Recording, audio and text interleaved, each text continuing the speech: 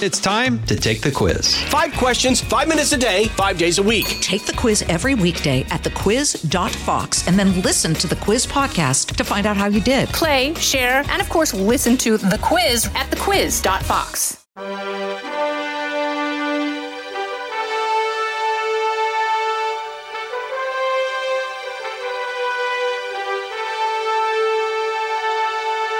Welcome to Lighthouse Faith Podcast, where we are moving forward in truth and love. I'm Lauren Green, Chief Religion Correspondent for Fox News Channel and author of the book, Lighthouse Faith.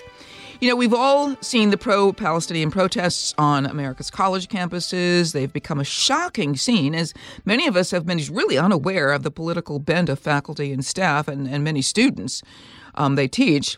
Well, part of the issue is that young people today really do not have a biblical worldview. They also don't have an understanding of long biblical history of Israel and the Jewish people, or the centuries of oppression, and particularly Judaism's relationship with Islam.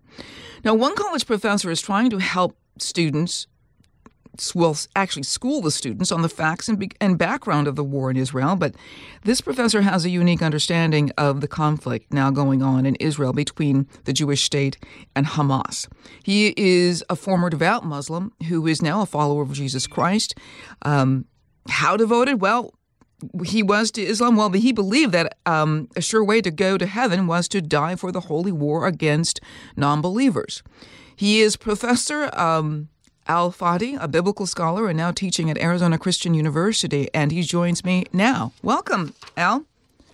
Lauren, thank you so much. I'm honored really to be on your show, and I know we go a long way, but thank you so much. This is indeed a timely topic for sure. Yeah, we go back at least a decade, and I'm sorry that I didn't think of you sooner when October 7th happened, because you were the perfect person to talk to. But I want to give people a background because I think your story is unique and it's really impressive. It's very interesting and it's very inspirational. I mean, you were born in Saudi Arabia and you came to America to study, but also yes, you wanted to come here to convert Americans to Islam. Isn't that right?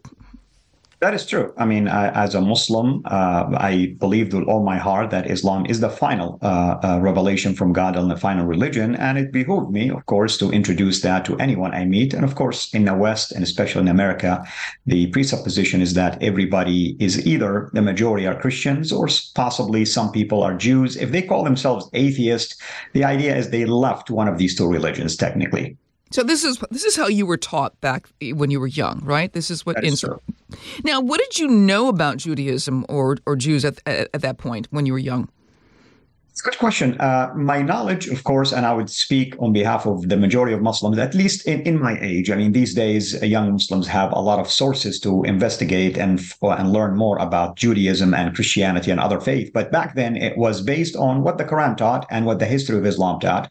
And it was very limited, really. I understood that the Jews are descendants from Abraham and through Isaac, and they have a lot of prophets. Moses is a big deal, of course.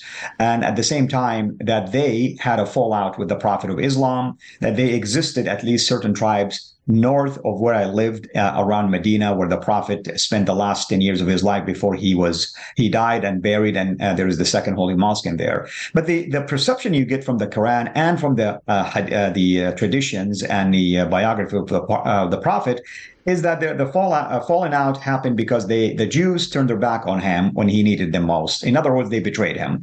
So right there, you develop kind of like I hate to use the word hatred towards them, disappointment towards them. But then the Quran actually does speak of them in an ill way, stating that they are deceptive people, that they care about life, they care about money, they care about wealth, and all that kind of stuff. That was the source of information I had. Wow. And at the same time, the hadith, the sayings of the Prophet, indicated that the end time will not happen until the Muslims begin to fight the Jews. Wow. So we're seeing some elements of that right here today. When you said the Ham, did you mean one of the three sons of Noah, of Ham, Japheth, and Shem? Yeah, of course. I mean, you believe that we are descendants from the three sons, and I would believe, I think it's Shem or Sam, that the one that we descended from. But I mentioned Abraham. They are the descendants of Abraham through Isaac, and we as Arabs tied to Abraham through Ishmael. Right, right, right. This is a very interesting thing. Now, what did you know about Christians when you were young? Also, Christianity is a little bit different in the Quran. If I were to study Christianity from the Quran, I would come out with this picture of a heretical cult that changed and morphed from what Jesus intended for that religion to be and the Bible to where they are today. In other words, Islam taught that the Christians corrupted the message of Jesus, that they corrupted the Bible, and the Jews were also complicit in that process. And at the same time today, the Christians actually are idolaters by way of worshiping the cross, meaning a piece of metal or piece of wood, and that they elevated a human being who is Christ, of course, to become God or the Son of God, which is blasphemy both ways. That was my limited understanding. And of course, Jesus was never crucified according to the Quran. This has got to be, it had to be really almost revelatory when you came to the United States and started hearing a different version of Christianity. That is true. I mean, what I've started to hear first, what impacted me the most was the attitude of the born again Christians towards me, kind, loving, gentle. And even those, I cannot judge everyone that I met, whether they're born again or not. They were very hospitable people, and they were very kind to me. They assisted me in any way I wanted. And I was a little bit confused by that because I was told that, we need to be cautious about them. They have an agenda against you. But I noticed that they don't know a whole lot about Islam in the first place. In other words, if they don't know a whole lot about Islam, why would they even have an agenda against Islam? I mean, you have to know something about a religion or a cult or a group to have an agenda against him. And it was conversations like this. What do you believe in? Where do you grow up? What is your view on Jesus and all that kind of stuff?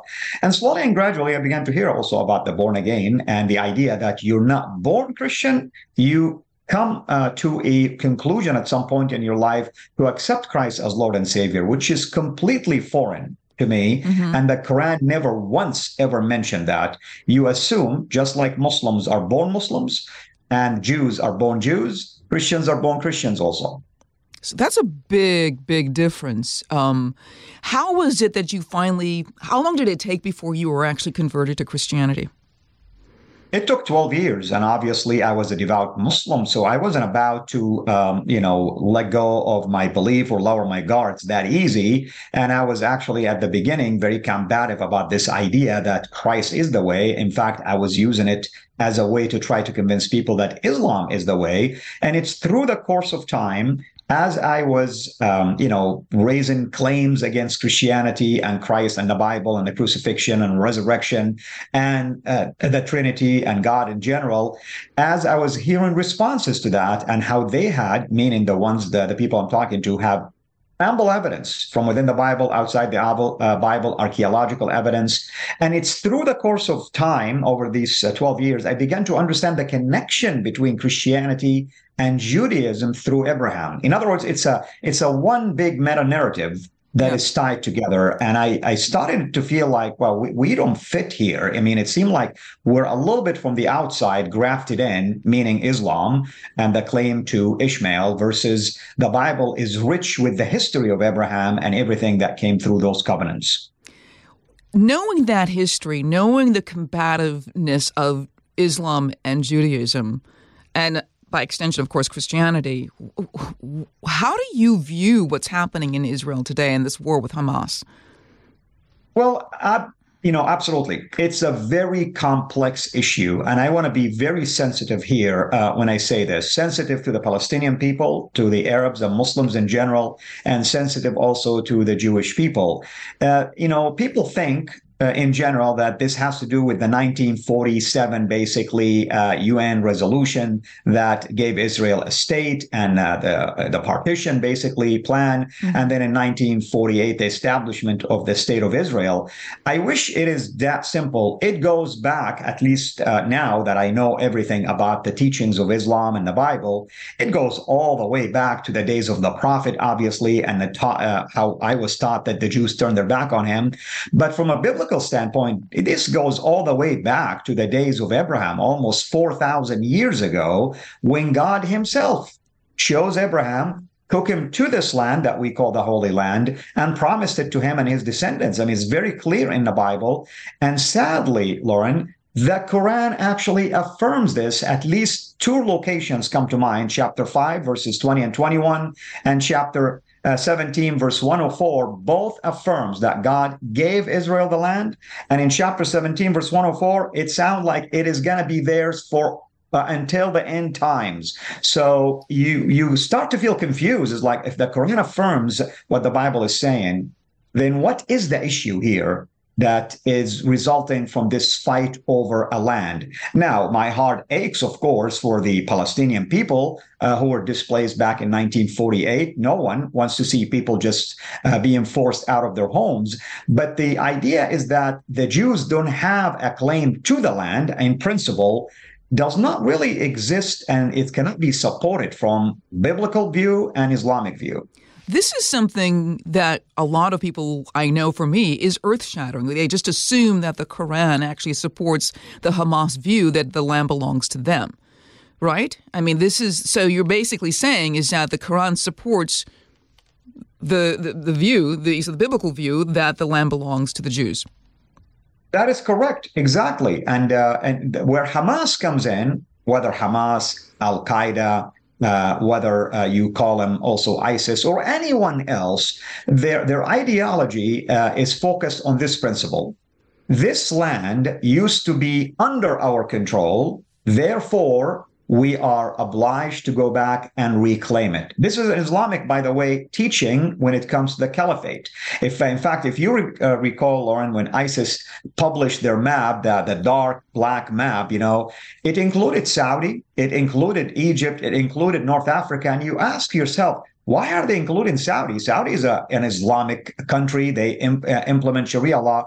But in the minds of these groups, that those Islamic countries are not really fulfilling the mandates of the Quran and the Prophet. They're not under the caliphate. Therefore, they are twisting the views of Islam. And ISIS or Hamas have the obligation to go and reclaim these lands, and even goes all the way to Spain, because when they were kicked out of Spain, now they want to go back and reclaim the land that used to belong to them, the Andalusia, basically, era. So that's where the concept of we want this land back because it was ours, under our control, regardless of the fact that Jews lived there or it was promised to them, somehow it belongs to us now, it's ours. And how did that transition come? How did that become part of the Hamas or terrorist mindset that land belongs to them, even though it's in the Quran differently?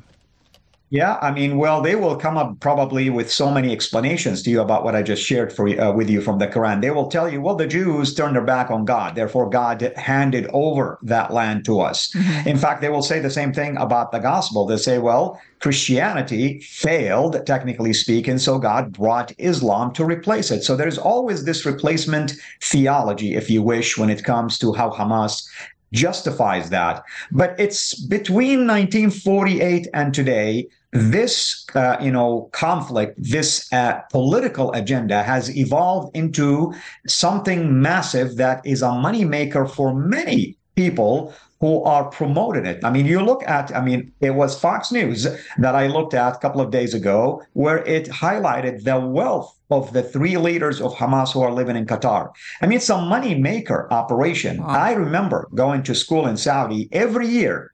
They will have a campaign to raise money for the Palestinian people, and people will give generously. And that's just in one school in Saudi. Imagine how many schools, how many cities, and how many countries in the Middle East did that. It is no wonder that when Yasser Arafat, the head of the PLO, died, he was a wealthy man. Where did this money come from? You see, what's happening now in the Middle East is that many of these countries are realizing, you know what? All of these investments are going to private pockets. They're not really going to help the Palestinian people. Let me take a break right now, and we'll be right back here on Lighthouse Faith Podcast with Al-Fati, who's the professor at Arizona Christian University. We'll be right back. The world of business moves fast. Stay on top of it with the Fox Business Rundown. Every Monday and Friday, listen to the Fox Business Rundown starting May 20th at foxbusinesspodcasts.com or wherever you download your favorite podcasts. And I'm back with Al-Fati, Professor Al-Fati, who is a professor at Arizona Christian University. And you have an interesting background. Of course, you were born in Saudi Arabia. You were a devout Muslim, and you came to this country and you were converted to Christianity. But now you're teaching at ACU, and a lot of your students must be seeing the protests on other college campuses, the pro-Palestinian protests. What are their reactions to this?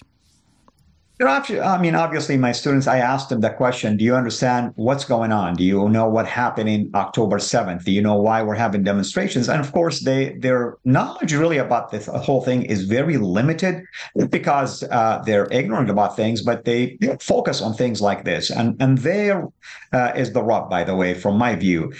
If we do not know history, and if we do not learn about history, sometimes we may miss the mark.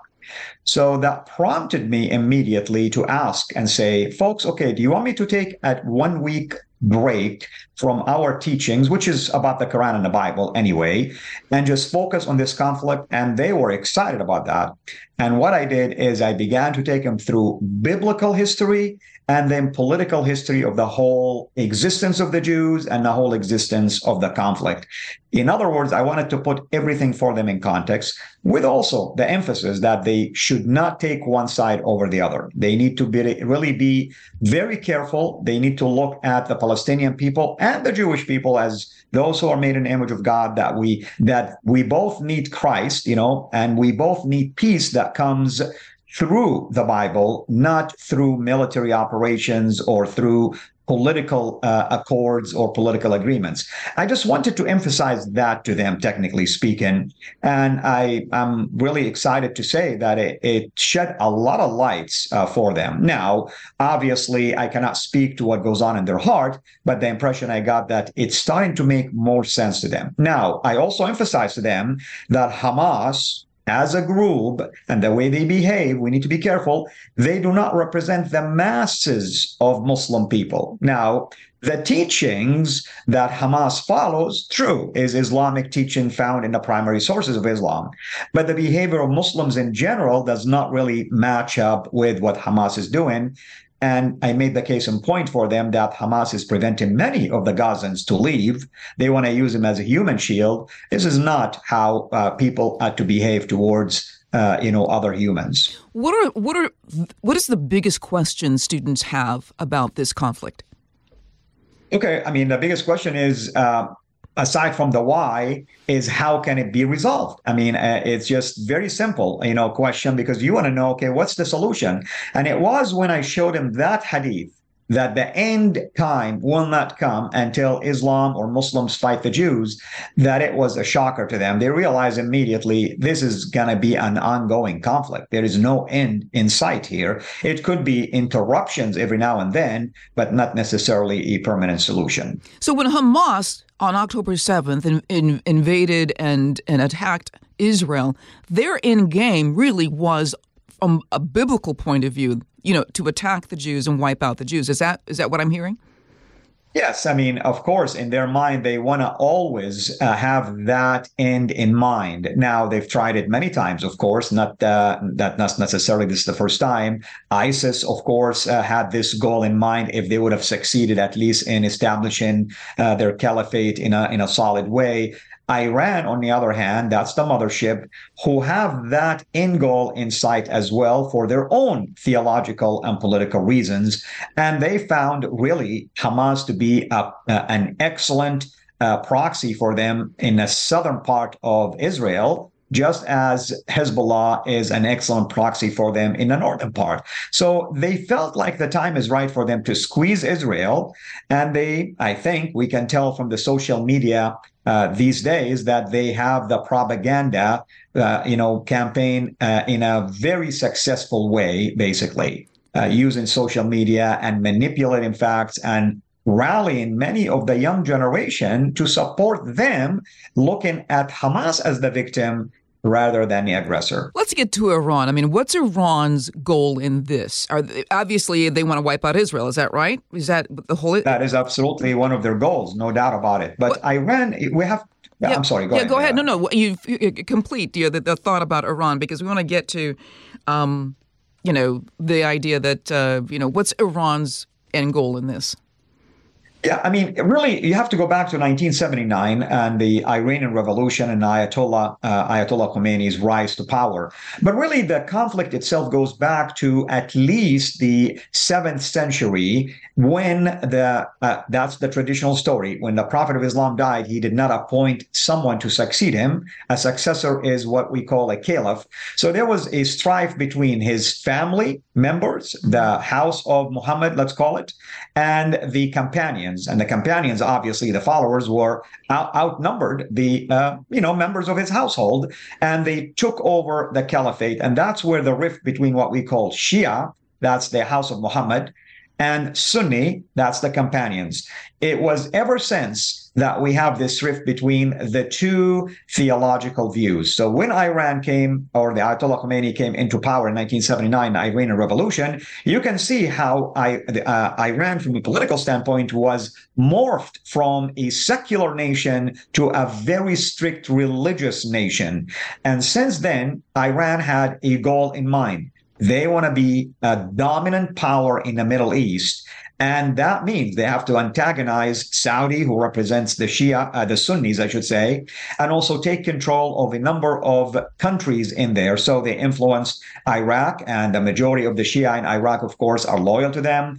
There's about 15% of the population in Saudi, in the eastern region of Saudi by the oil fields, who are loyal to Iran. So they present risk to the stability of Saudi itself. And then you have also the Assad regime, who's also a form of Shia branch that is ruling Syria. So already you have Iraq falling for them, Syria falling from them, and then they began to feed Hezbollah to become a formidable power inside Lebanon. And that's where Iran felt that the time is right. Obviously, there is other things I can tell you.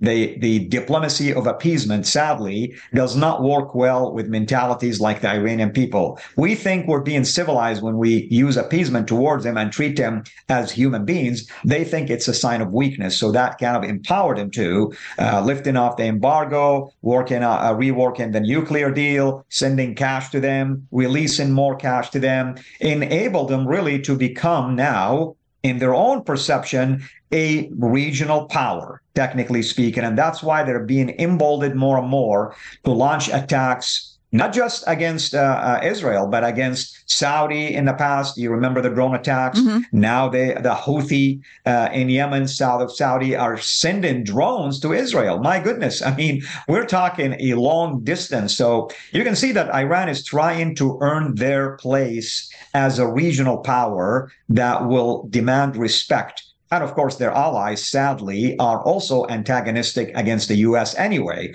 You have the North Korea, you have Russia, and China behind the scenes as well. Is this the problem because the Biden administration is projecting weakness? I mean, would you have had the same problem with like a Donald Trump? I mean, would they have done the same thing if Donald Trump were in office?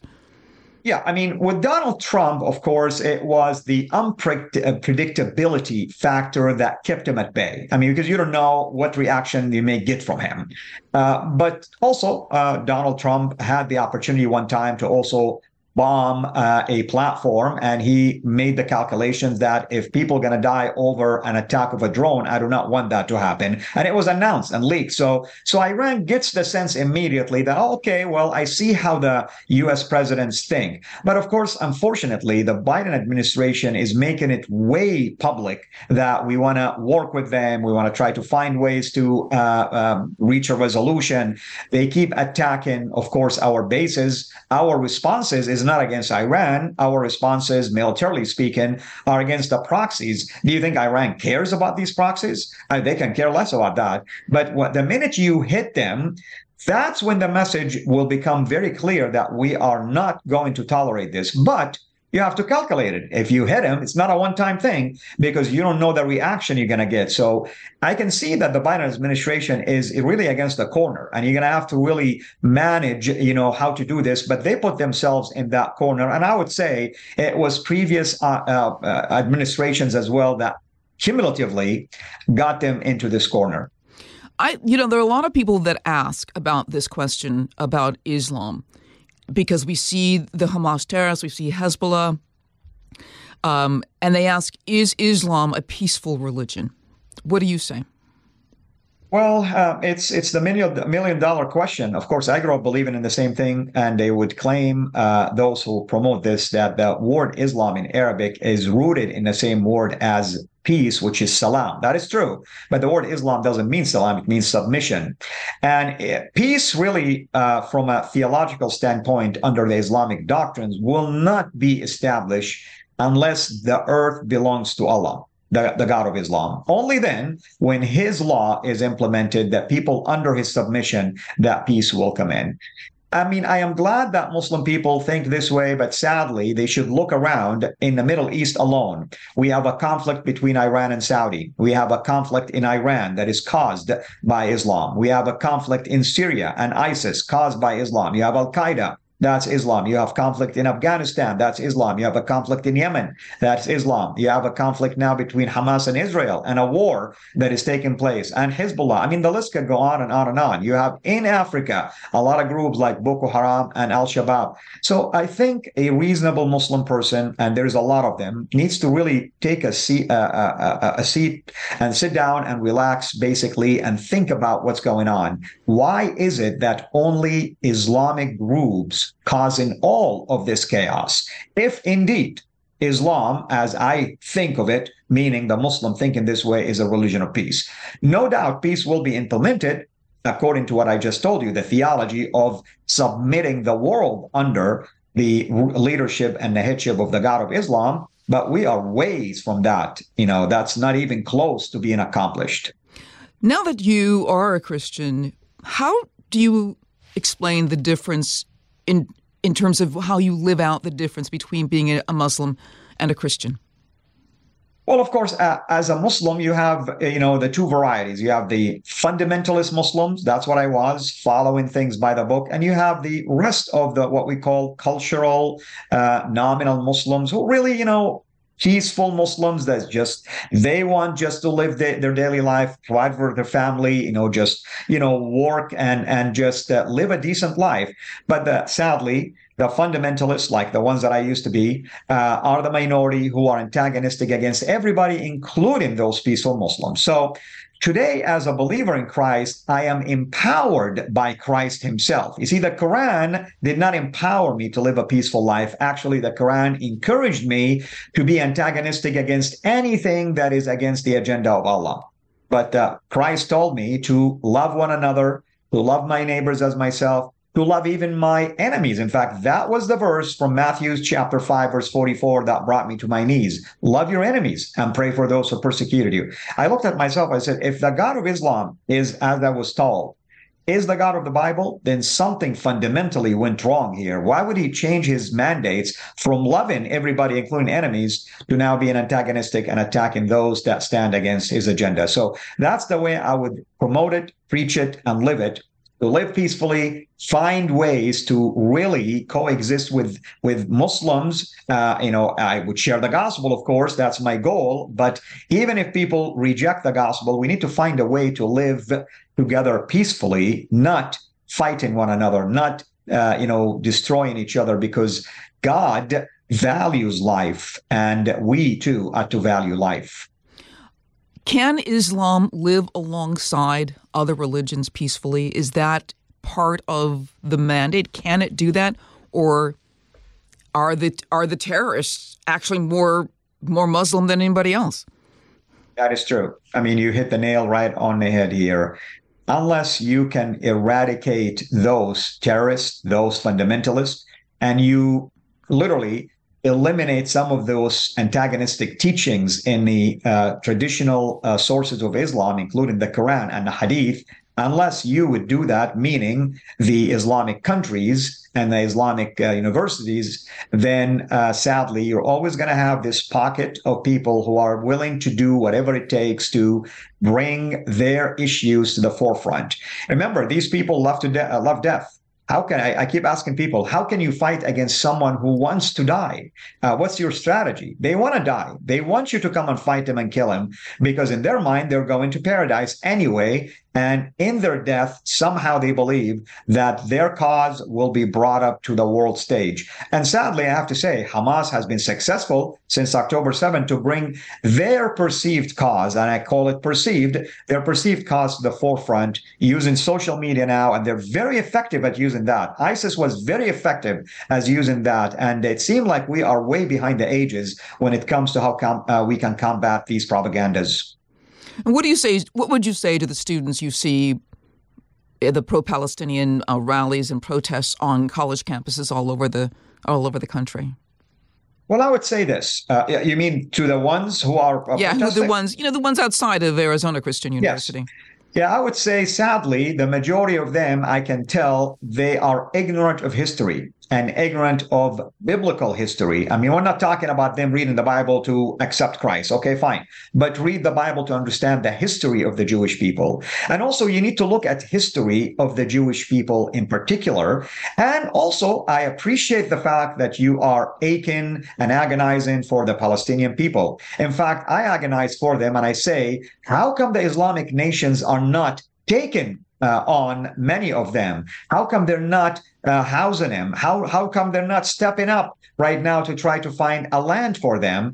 Everybody just talks publicly, but there is no action. So we need to understand the history in general, but at the same time, we need to ask ourselves, okay, let's say you give or establish a Palestinian state right now. You're already telling me that you want this to be from the river to the sea. So what's going to happen to the Jewish people? What about the Holocaust? What about what Hitler did to them? What about the many, basically massacres that they went through? I mean, we need to be sympathetic at least and understand what's going on, not to appease this side or that side. I mean, many of these demonstrators, they go to elite universities. You would expect them to learn how to reason, how to investigate facts, how to try to be rational. But sadly, what I'm seeing is absolutely devastating that if these future leaders think this way, and they're one-sided, then, I can say that Israel is in real trouble in the future. Wow. Al-Fadi, thank you so much. You're Professor Al-Fadi from Arizona Christian University. You have a book out. I know you have a book. How can people get a hold of that book? Yeah, I kind of contributed and was one of the co-authors of a book called The Koran Dilemma. That was part 1. I believe there is part 2 and part 3. So people are more than welcome to go and find it on Amazon. I also was the editor for the electronic version of that book that was abridged. Once you Google The Koran Dilemma on Amazon, it will pop up. The electronic one has a different title, but you'll see my name, Al-Fadi, in there. I encourage you to go and read it because it does give you backgrounds about some of the teachings of Islam towards Christian, Jews, and other groups as well. All right. Thank you so much for being on Lighthouse Faith Podcast. It's really wonderful to talk with you and reconnect with you after more than a decade. Thank you so much, Al-Fadi. Absolutely. Thank you. Listen ad-free with a Fox News Podcast Plus subscription on Apple Podcasts. Amazon Prime members can listen ad-free on the Amazon Music app, or just hit the follow button on your favorite podcast player. And thank you all for listening to Lighthouse Faith Podcast. I'm Lauren Green. Have a blessed day. The world of business moves fast. Stay on top of it with the Fox Business Rundown every Monday and Friday. Listen to the Fox Business Rundown starting May 20th at foxbusinesspodcasts.com or wherever you download your favorite podcasts. Listen to the show ad-free on Fox News Podcast Plus, on Apple Podcast, Amazon Music with your Prime membership, or subscribe wherever you get your podcasts.